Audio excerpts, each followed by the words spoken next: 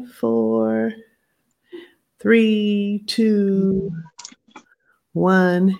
Says we are live. Good evening, good afternoon, everyone, wherever you may be watching us from.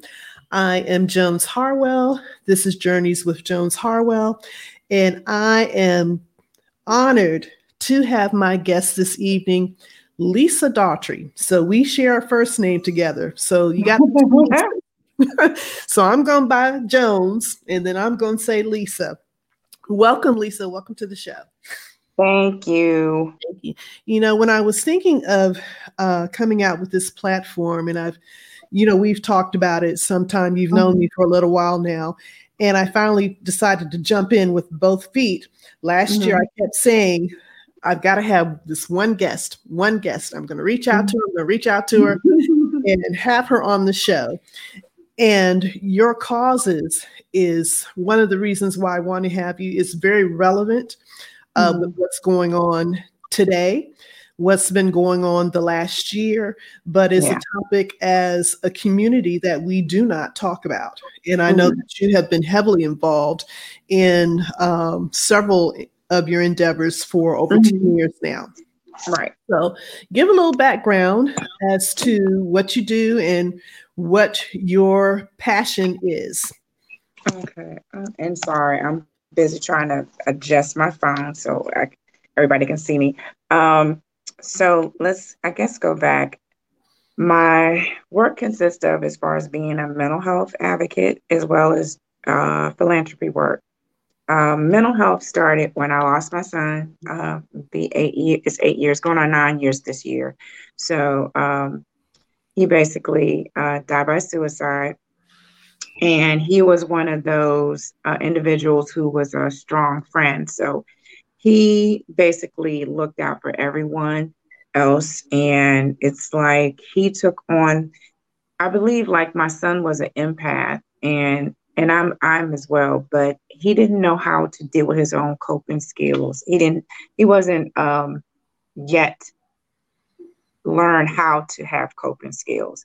And that's to balance not only himself, but also how he can balance as far as how he feels about his friends and what they're going through. And so even though he had, dealing with some things as far as personal for him, he also took on those emotions, those feelings as far as what his friends were going through. So when that happened, I immediately jumped into with the school, because what happened was during his vigil, I had a lot of his friends just was contacting me on Facebook, and they was like, they were just going through so much. It was painful for them. I mean, they lost a person that was like a big brother for them. So what I said to them was, I will be out there, and whoever needs a hug, I will be giving free hugs, And when I tell you there was a line,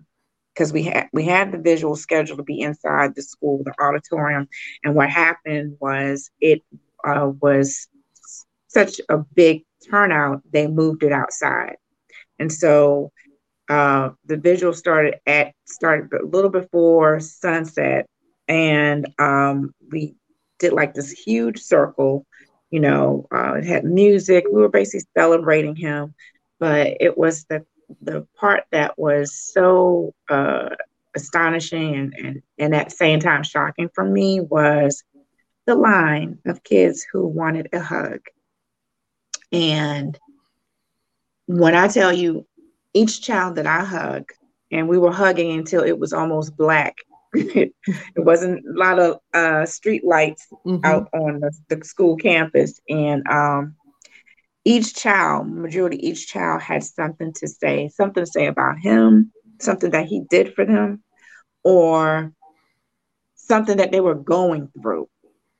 And I was like, how can a child who don't even know me trust what they said to me, in full honesty of what they were going through? And I get it. I was the buffer. I was the medium person. So it's like, if he was a person who was their confidant, now I was sort of like that olive branch tree. And so I had said, you know what, I've got to discuss this with the principal because, you know, these kids are hurting, not just hurting because of him, but they're hurting with their own, you know, dealing with their own issues.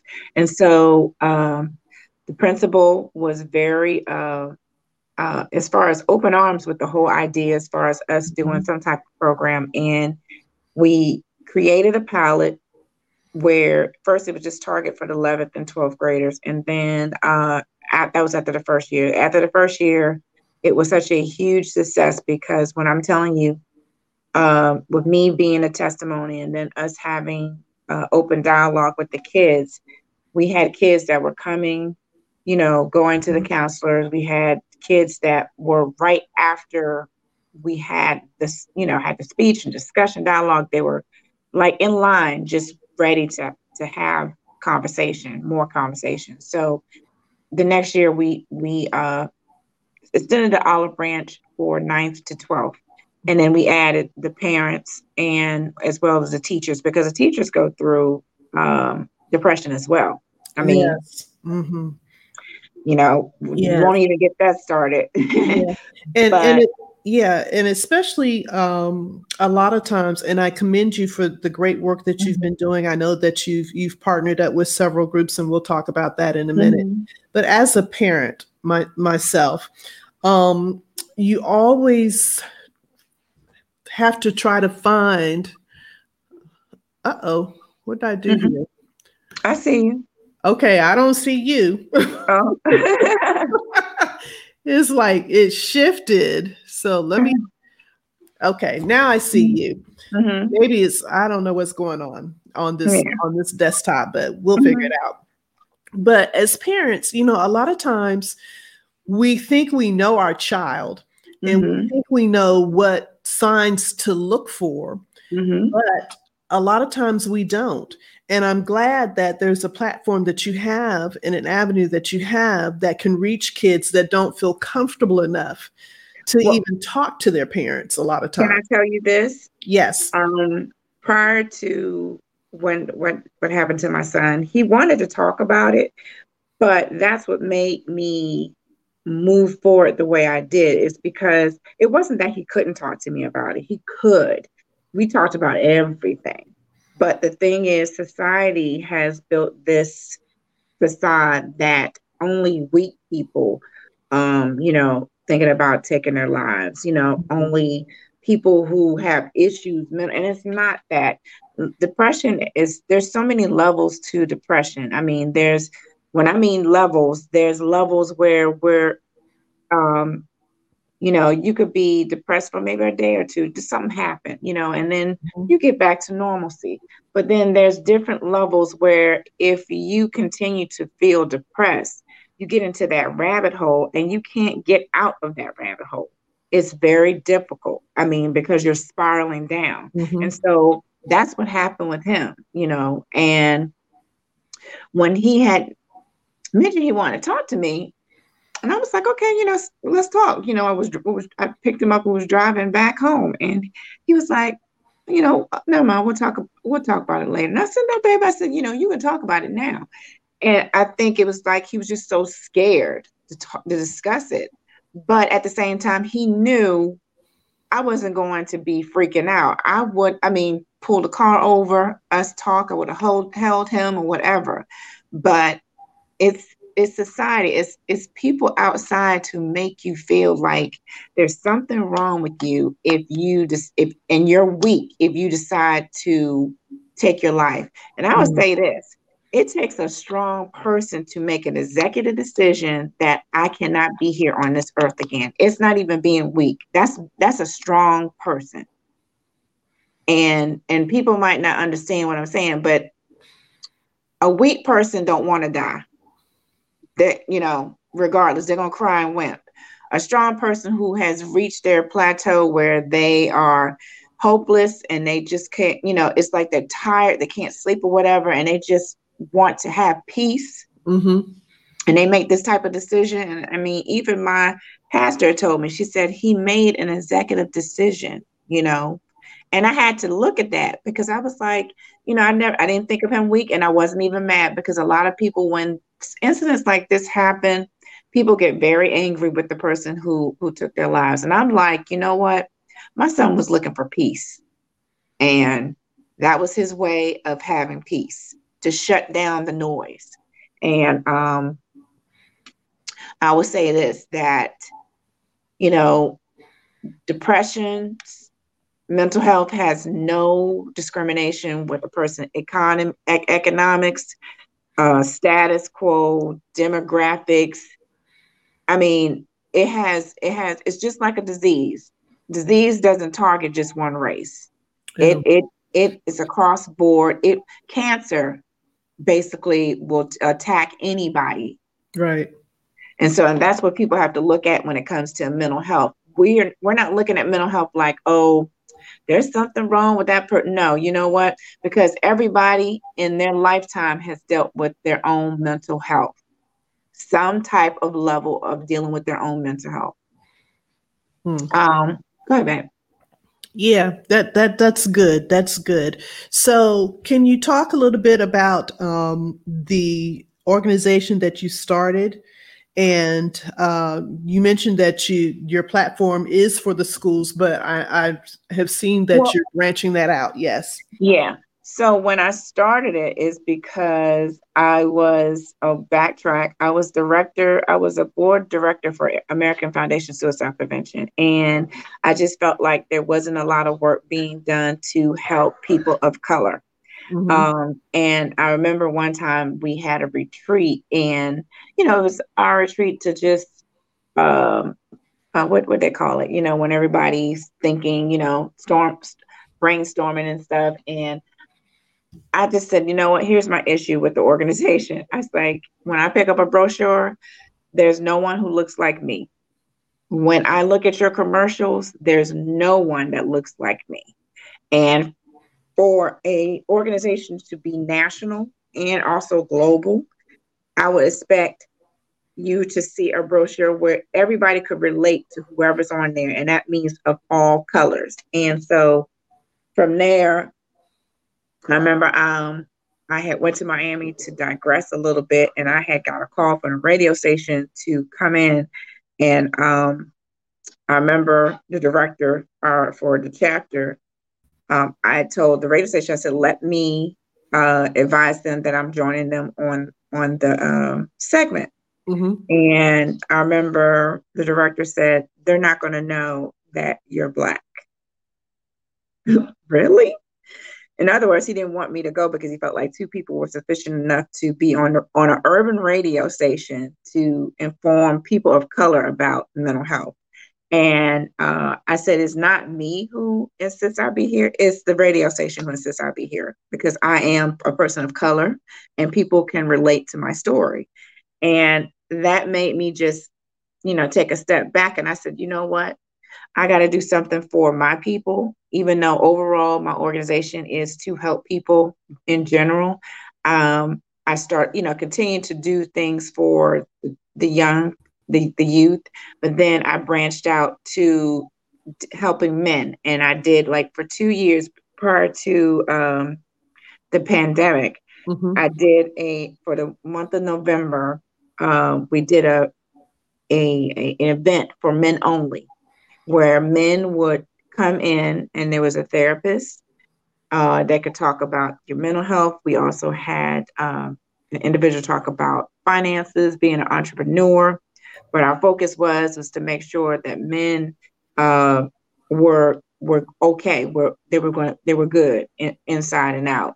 And so we did that for 2 years. It was great. I mean, when I'm telling you, the brothers were very happy to be in a place where they didn't have to, they can share amongst themselves and fellowship at the same time. I was just like, I can't just have my organization be just for kids. It has to be for the people. But as I said, I tell people, my emphasis is I always put my people first, mm-hmm. even though general mental health is basically for everybody. Right. And at the same time, I branched it out even further because my son was a volunteer at Alive House, and that's a homeless shelter, transition home for women with children. And they loved him. They have a picture of him in the office and everything. And I said, when I had to get myself together, I would spend my holidays as far as dedicating to that. And so with that, every year around Christmas time, starting end of November, we basically help the moms and the kids with their Christmas wish list. And so this year it was really different. I had my company that joined on board, and they had an Amazon wish list. So people sent gifts. I cooked dinner for the whole house. Wow. Right.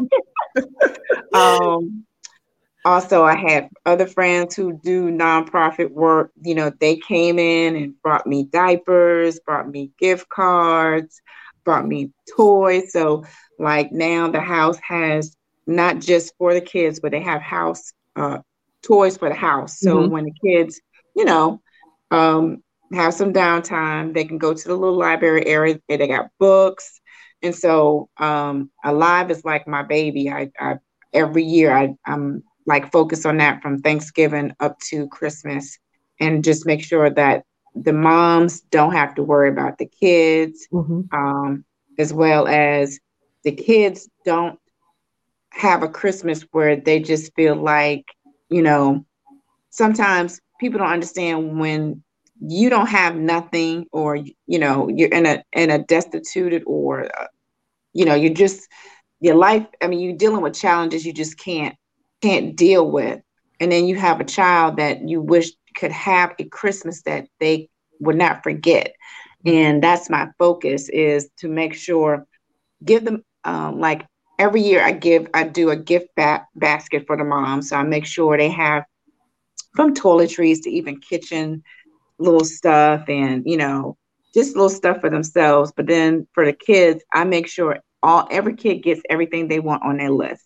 But it's like, just imagine when a child who now has lived in a home and now is in a shelter, and, it's like, you don't want to spend your time in Christmas. You don't want to spend your time in a shelter in Christmas, but you do. But let's make it memorable, so that say, you know what, it wasn't bad, because people do care. And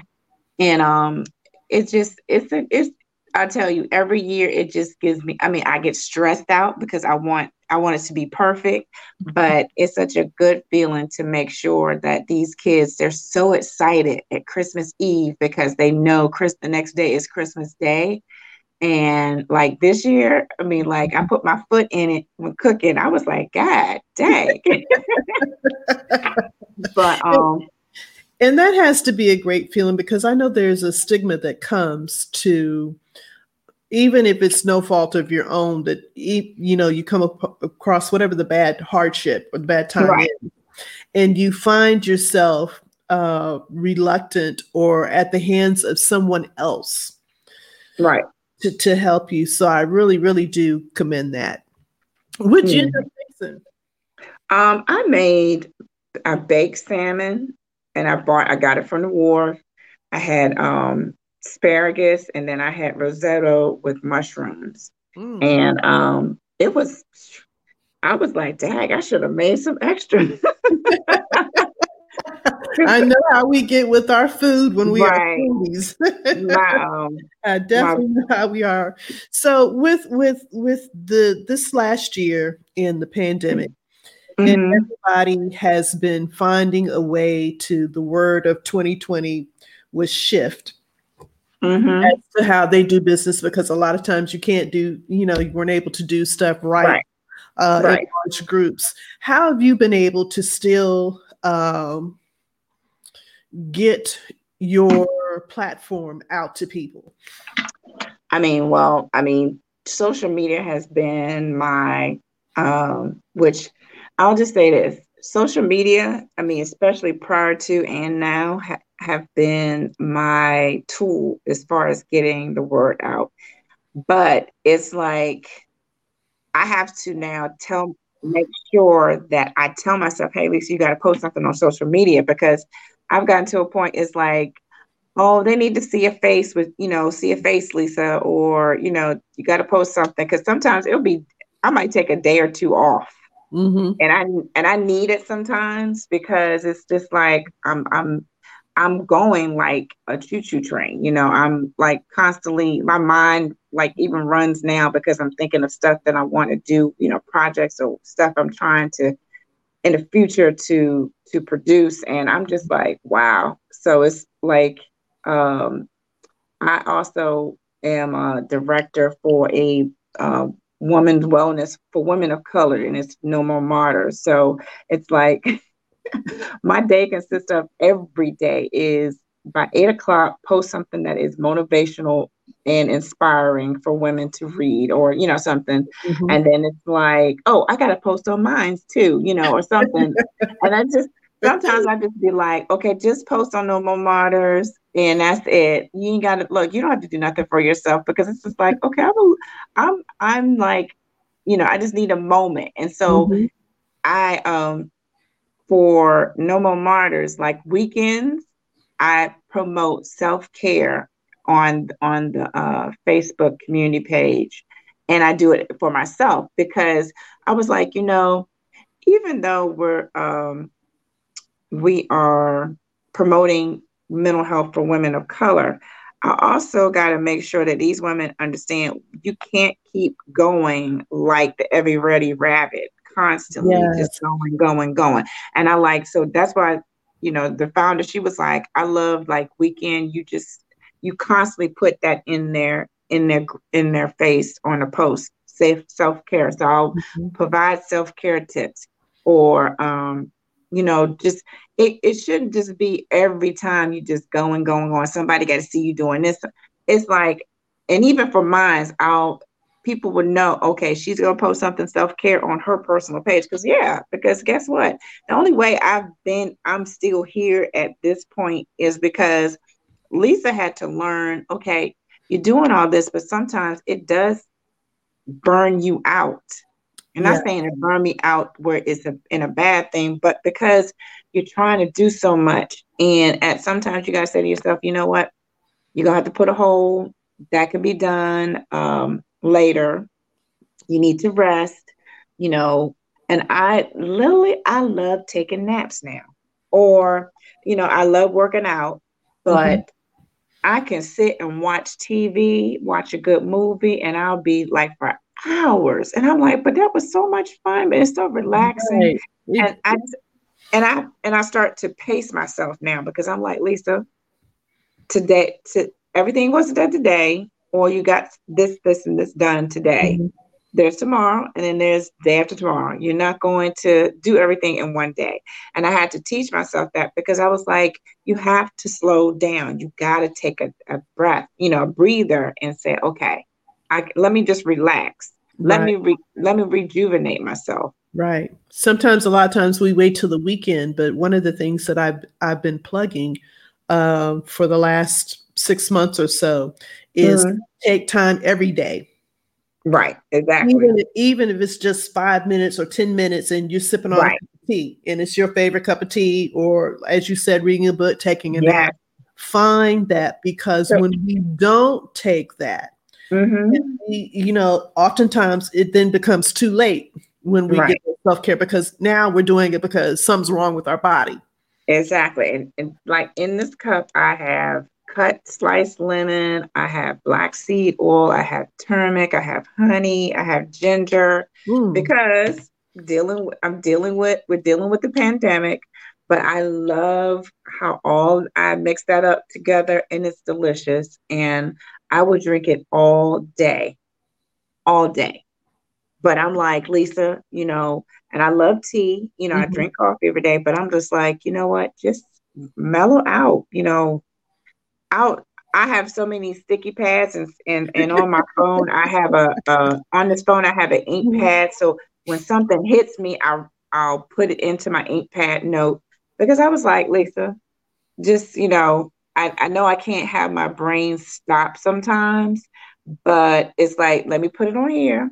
I'm good. all right, put it down.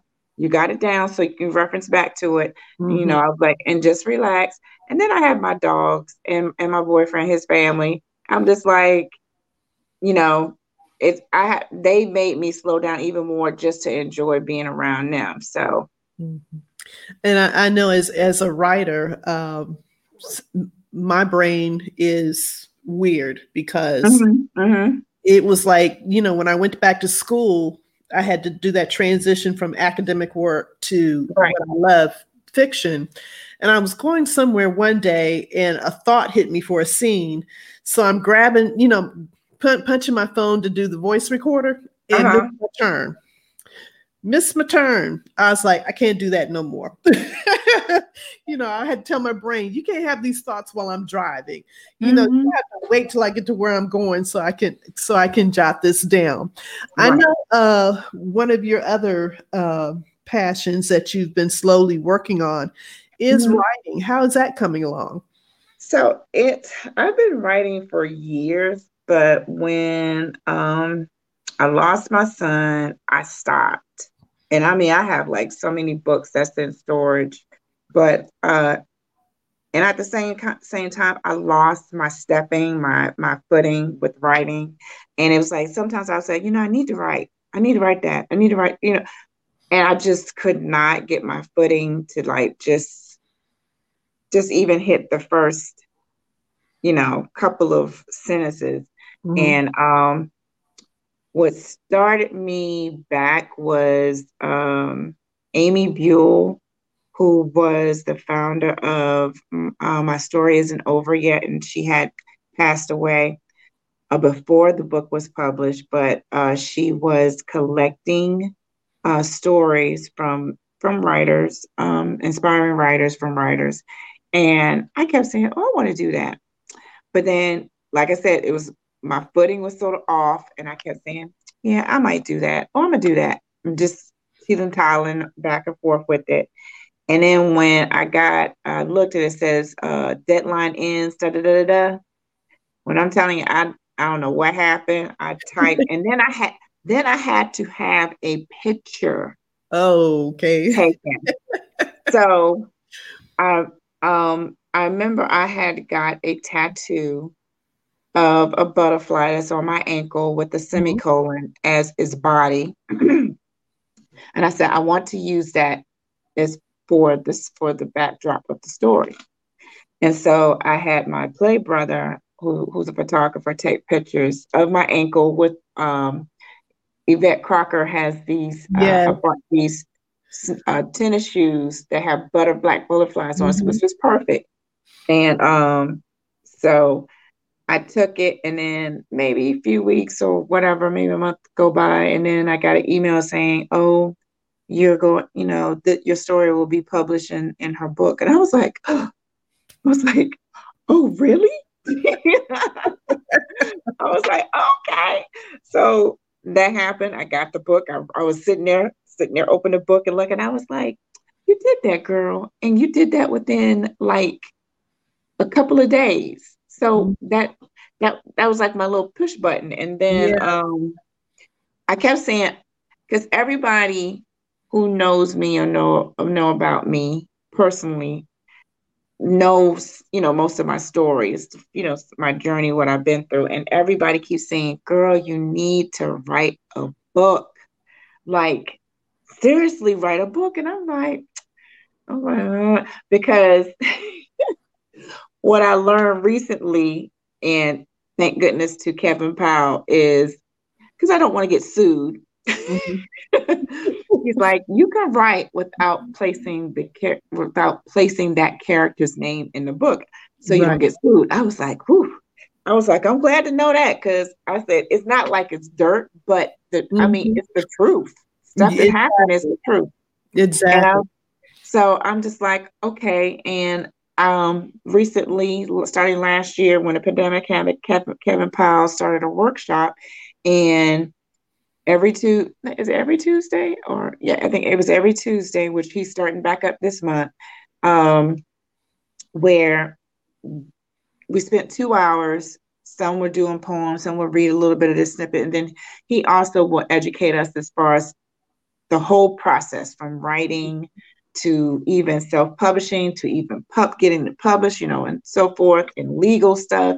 Mm-hmm. And that, I'm telling you, I think what inspired me the most was listening to people who basically started drafting, and some who have created poems, haikus, and all that. Mm-hmm. And when I'm telling you, for 2 hours, I was like, now, Lisa never could keep still in class, but for 2 hours, I was like, God dang, I get all this. So when I'm telling you, I would have my glass of wine or tea, whatever, here, sitting here, and then be ready to get logged on to Zoom. And I would get so excited to see people and then listen to people. And I was like, wow, it's like, okay, I can do this.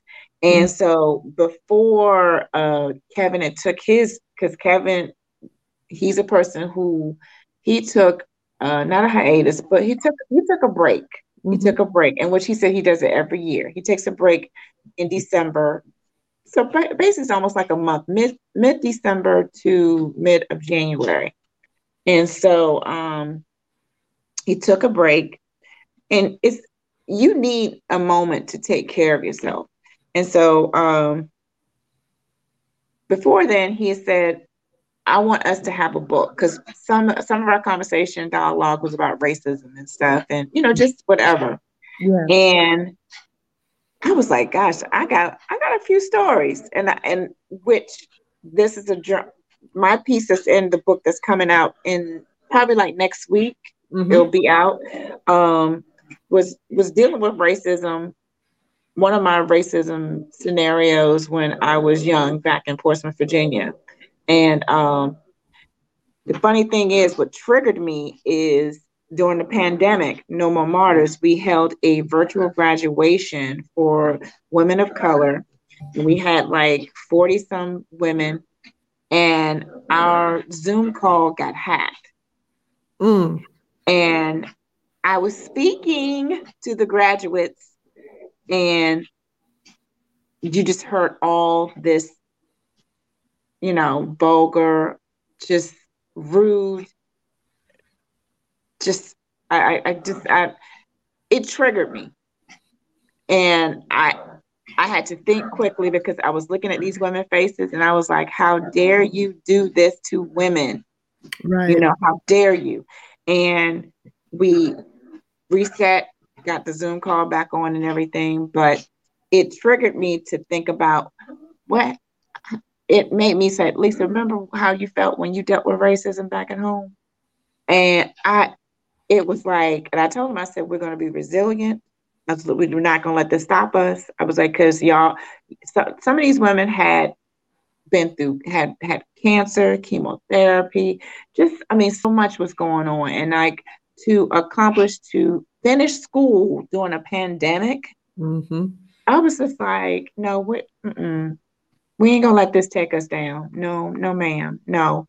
And so I put that snippet, because I also was going through every year when it comes around Memorial Weekend, mm-hmm. I had to take a little time, because that's my son's anniversary when he passed.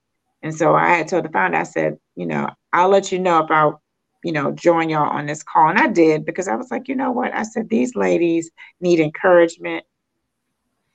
So it was like I was going through so many emotions, and I put it in that journal entry for his book, because it made what was happening then and what I could remember what happened back then. Mm-hmm. It was like a heat was coming off of my body. I could feel the heat just rising. And I was just like, my mom, she was an activist. My parents were active voters. And I was like, from that, I detailed as far as what happened November 4th. So it was like, I was like, Lisa, you wrote this journal, girl. And one of the editors, she was like, I want more. Mm-hmm. When she was reading it, she was like, I want more. Mm-hmm. I want to read more of this from you. And I was like, okay. I was like, I did it. Yeah, it is such a, Wait because a minute. I'm for talking to my dog. it's a chocolate. No, Yeah, Phoenix. okay. Mhm. And it's amazing because I sat on this for so long. People have Mhm. said to me, you have such an optimistic spirit. You Right. should do this platform. And I was like, and you know me, now this is not my wheelhouse. I'm just going to do one-on-one. And then I found that once I got out of my way, Mhm. and God said, but this is your platform. Mhm. This really is your platform. Even though you love to write fiction, you still have an opportunity to help other people tell their stories. Mhm. And this is what Mhm. I love about Journeys with Jones Harwell is because Mhm. people can get on here and, the segment is called Unapologetic. And Right. it's for that reason. You don't owe anyone the explanation, Right. but is your opinions, is how you feel, but there's somebody out there, always out there, that needs to hear Mhm. the story. Right. And whether it's in a written format or we're sitting here chatting one-on-one, having a conversation, Mhm. it's still reaching that one person. Mhm. And I really, really appreciate you. I thank you so much for taking the time. We're going to wrap up here, but if you could, and I'm going to leave it in the comments for people Mhm. to hear to how to Mhm. reach out to you. If you need volunteers for any of your activities, Mhm. where they can get some information if they are in crisis, and anything else you would like to share. So I'm gonna give my email account, Okay. which is Phoenix R, and it's Phoenix, like the city Phoenix R LLC4 @gmail.com. Let me spell right. EHOENIX XR. R Mm-hmm. LLC 4. That's the letter 4, Uh-huh. the number 4 at Uh-huh. gmail.com. I know what you meant. Mm-hmm. Virgo sisters, I know exactly what you meant. Okay. Come. And they can reach me. And even if I'm on Facebook, it's and I have 2 Facebook accounts. So one right now is locked, but the Lisa T. Daughtry, you can Okay. find me, or you can find me on Instagram at @1_Phoenix Rising. Okay.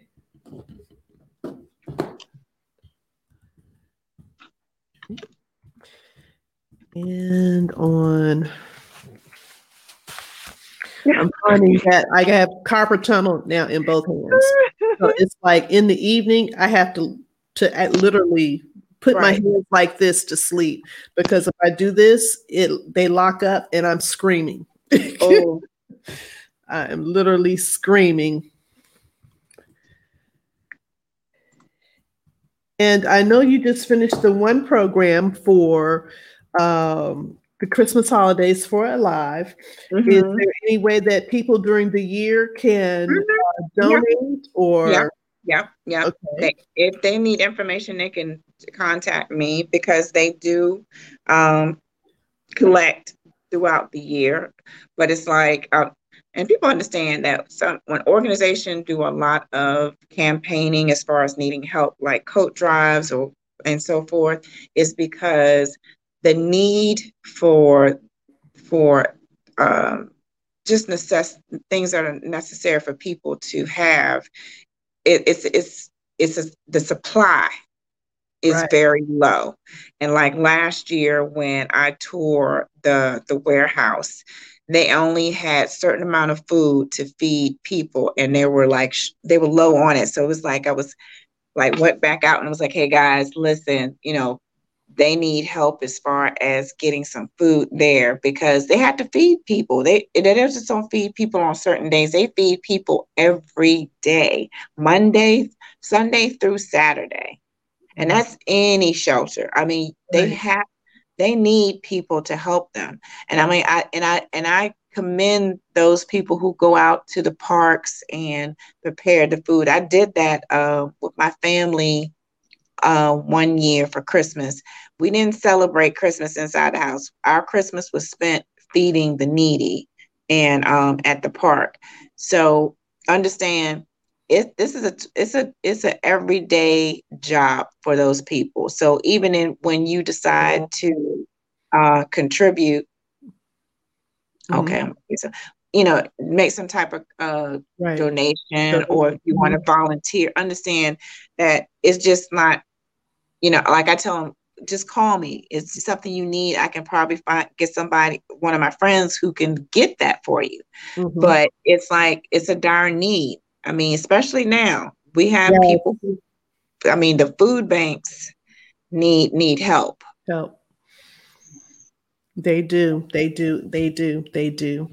Any last words of advice or encouragement you'd like to leave our audience with this evening? I think like today I had posted, there's nothing wrong with you going to therapy.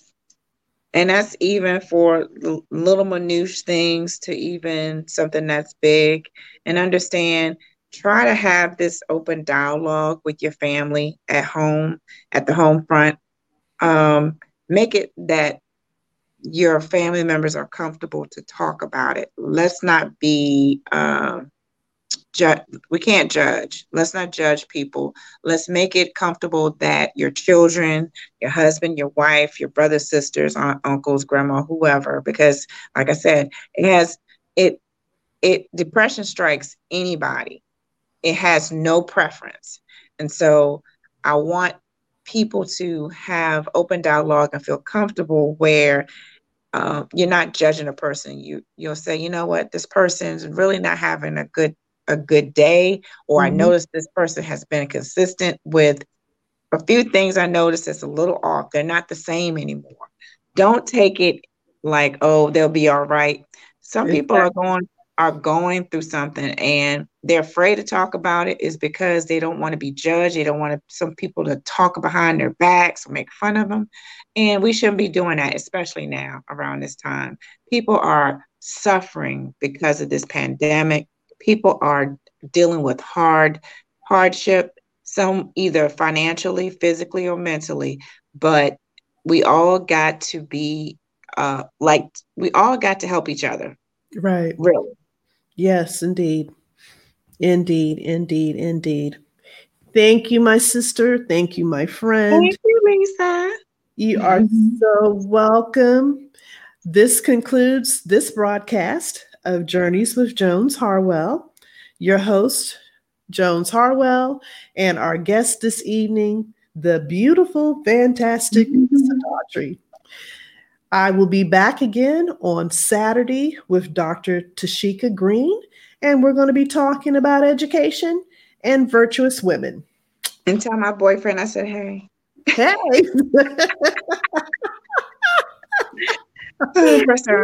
All right. Good night, everybody. Bye-bye. Good night, babe.